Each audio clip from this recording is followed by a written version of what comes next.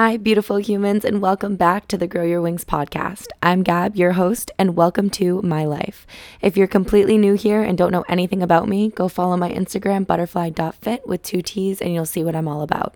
In this podcast, I'm going to be talking about my experiences, thoughts, and feelings with everything regarding fitness, mental health, relationships, self-love, and all the things that have led me to who I am in this moment.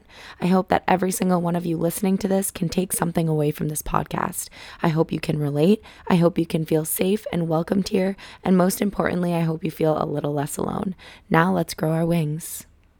Okay, it's been a minute, you guys, but I'm so excited to be back. I actually have missed this, and I was just in my way and in my head for a long time. But we're doing it. We're back, and you already know I'm getting real and I'm getting honest. I just recorded. Okay, it's 12:30. I started recording at like 11:30. So I just recorded for an hour. Editing, deleting, recording again for an hour on the topic 10 tips or 10 things I wish I knew before I started my fitness journey. And a lot of people ask me advice or they don't know how to start. So I thought that would be a great topic to do as kind of the first episode coming back into it that I thought a lot of people would be interested in. But I just wasn't feeling it. I really was not.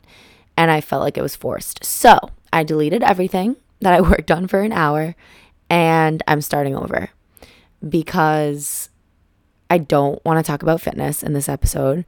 I want to talk about life and the hard stuff and what I feel like people are going through right now and what I need to hear right now, so I feel like other people might need to hear it as well.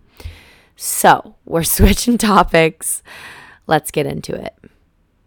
I'm truly just thinking about how much has gone on in my life since I last made a podcast episode. It's absolutely insane what can happen in just 6 months or a year. And I'm just like reflecting on all of that now. I'm having like a weird reflection time for myself right now. This podcast is dedicated to all of my givers, my empaths, and my deep feelers because I am one of them and life can be so amazing as an empath and then it can be so freaking painful. So I just hope we can connect. I hope that someone out there who's a deep feeler, empath, or giver is listening to this and can relate. And I hope I can help you in some way. I've just been feeling so defeated lately. Everything that's happening externally in my life is just hitting me so personally. Like it's just like a gut punch. And every time I just feel defeated. And it's hard for myself to pick myself back up recently. And I know how strong I am. I know how resilient I am. But I just keep feeling beaten down. And once I'm down, I'm down. So if you are going through something similar, if you're feeling this way, please just know that this is not forever.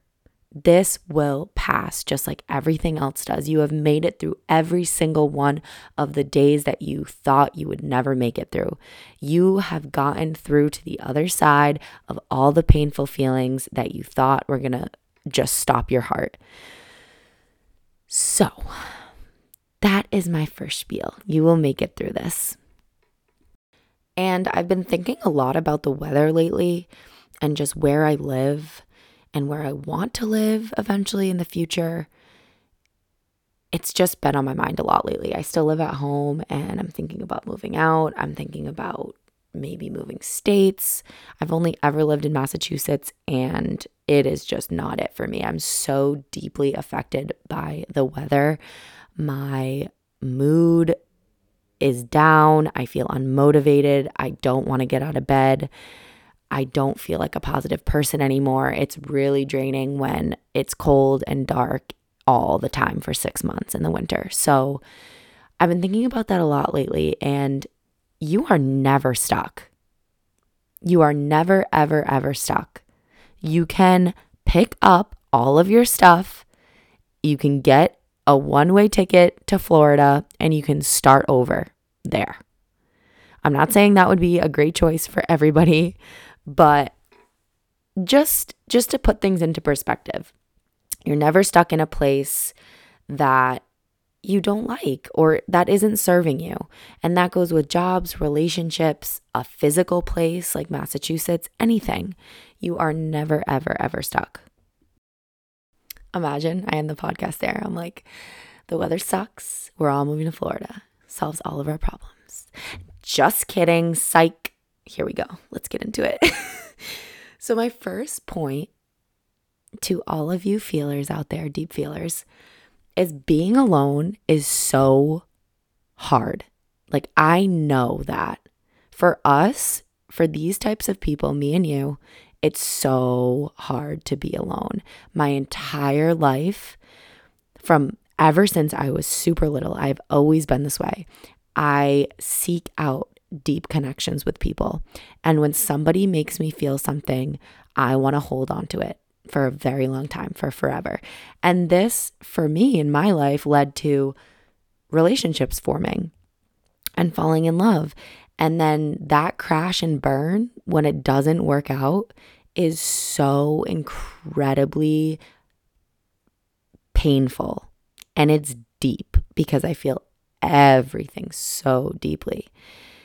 And so something would end and I would want to seek out the next meaningful, deep connection with somebody that I could find, because that's what made me feel fulfilled. That's what I still believe is our purpose in life, is to connect with one another. So it's always been really hard for me to just be alone. And it's also been super hard for me to be single because, again, I've always been this way. And if you're this way too, I just want you to know that there's absolutely nothing wrong with you. I've never been good, I guess, at being single because I don't like surface level things. I don't like temporary satisfaction. I think it's pointless. And so I don't like drinking. I don't like smoking. I don't like going out to bars. I will never partake in the hookup culture. So I guess it's really hard for me to be single because society makes me feel like if I'm single, I should be going out every weekend, dressing up, making out with guys at bars, having one night stands, getting drunk texting and calling, and just this whole culture that we live in. It's like I don't fit in. I will never partake in any of that. And during college and even after, I felt so pressured to conform to all of those behaviors, and it sucked for me. I felt like I was being so dishonest to myself and not true to what I really believe in or my true values. And I almost thought like I was lame or I was prude or, I'm never going to find a guy that doesn't go out and doesn't drink and doesn't partake in the hookup culture. And, everyone's like that. Why am I not like that? What's wrong with me? Those have been my thoughts for such a long time. And if anyone else feels this way, 1, you're not alone. 2, there are so many people like us in this world. There are so many. Don't give up on trying to find them. You will find them. And please, please know that there is absolutely nothing wrong with you. The more you stay true to yourself, the more you will attract things that are meant for you. The more time you spend being untrue to yourself, the more you will be disappointed, heartbroken, because you're attracting things that are not meant for you. And you're just delaying the process. You're just pushing away the things that actually are meant for you. With that being said, not everybody is like us. And so that can lead to heartbreak and disappointment, like I said, because we will be way too much for people, way too much for some people. And that is okay. That's what I've realized. A lot of the times when we're talking to people, we don't want to be too much, right? I don't want to seem clingy. I don't want to be too much. I don't want to tell them how I feel. I'm going to wait an hour before I respond. I'm so sick of all that. I am so sick of it. This is who I am. This is how I feel. And that will never scare away somebody that's meant for you. Never. The person that's meant for you, that will attract them. You are everything that somebody is hoping for and wishing for.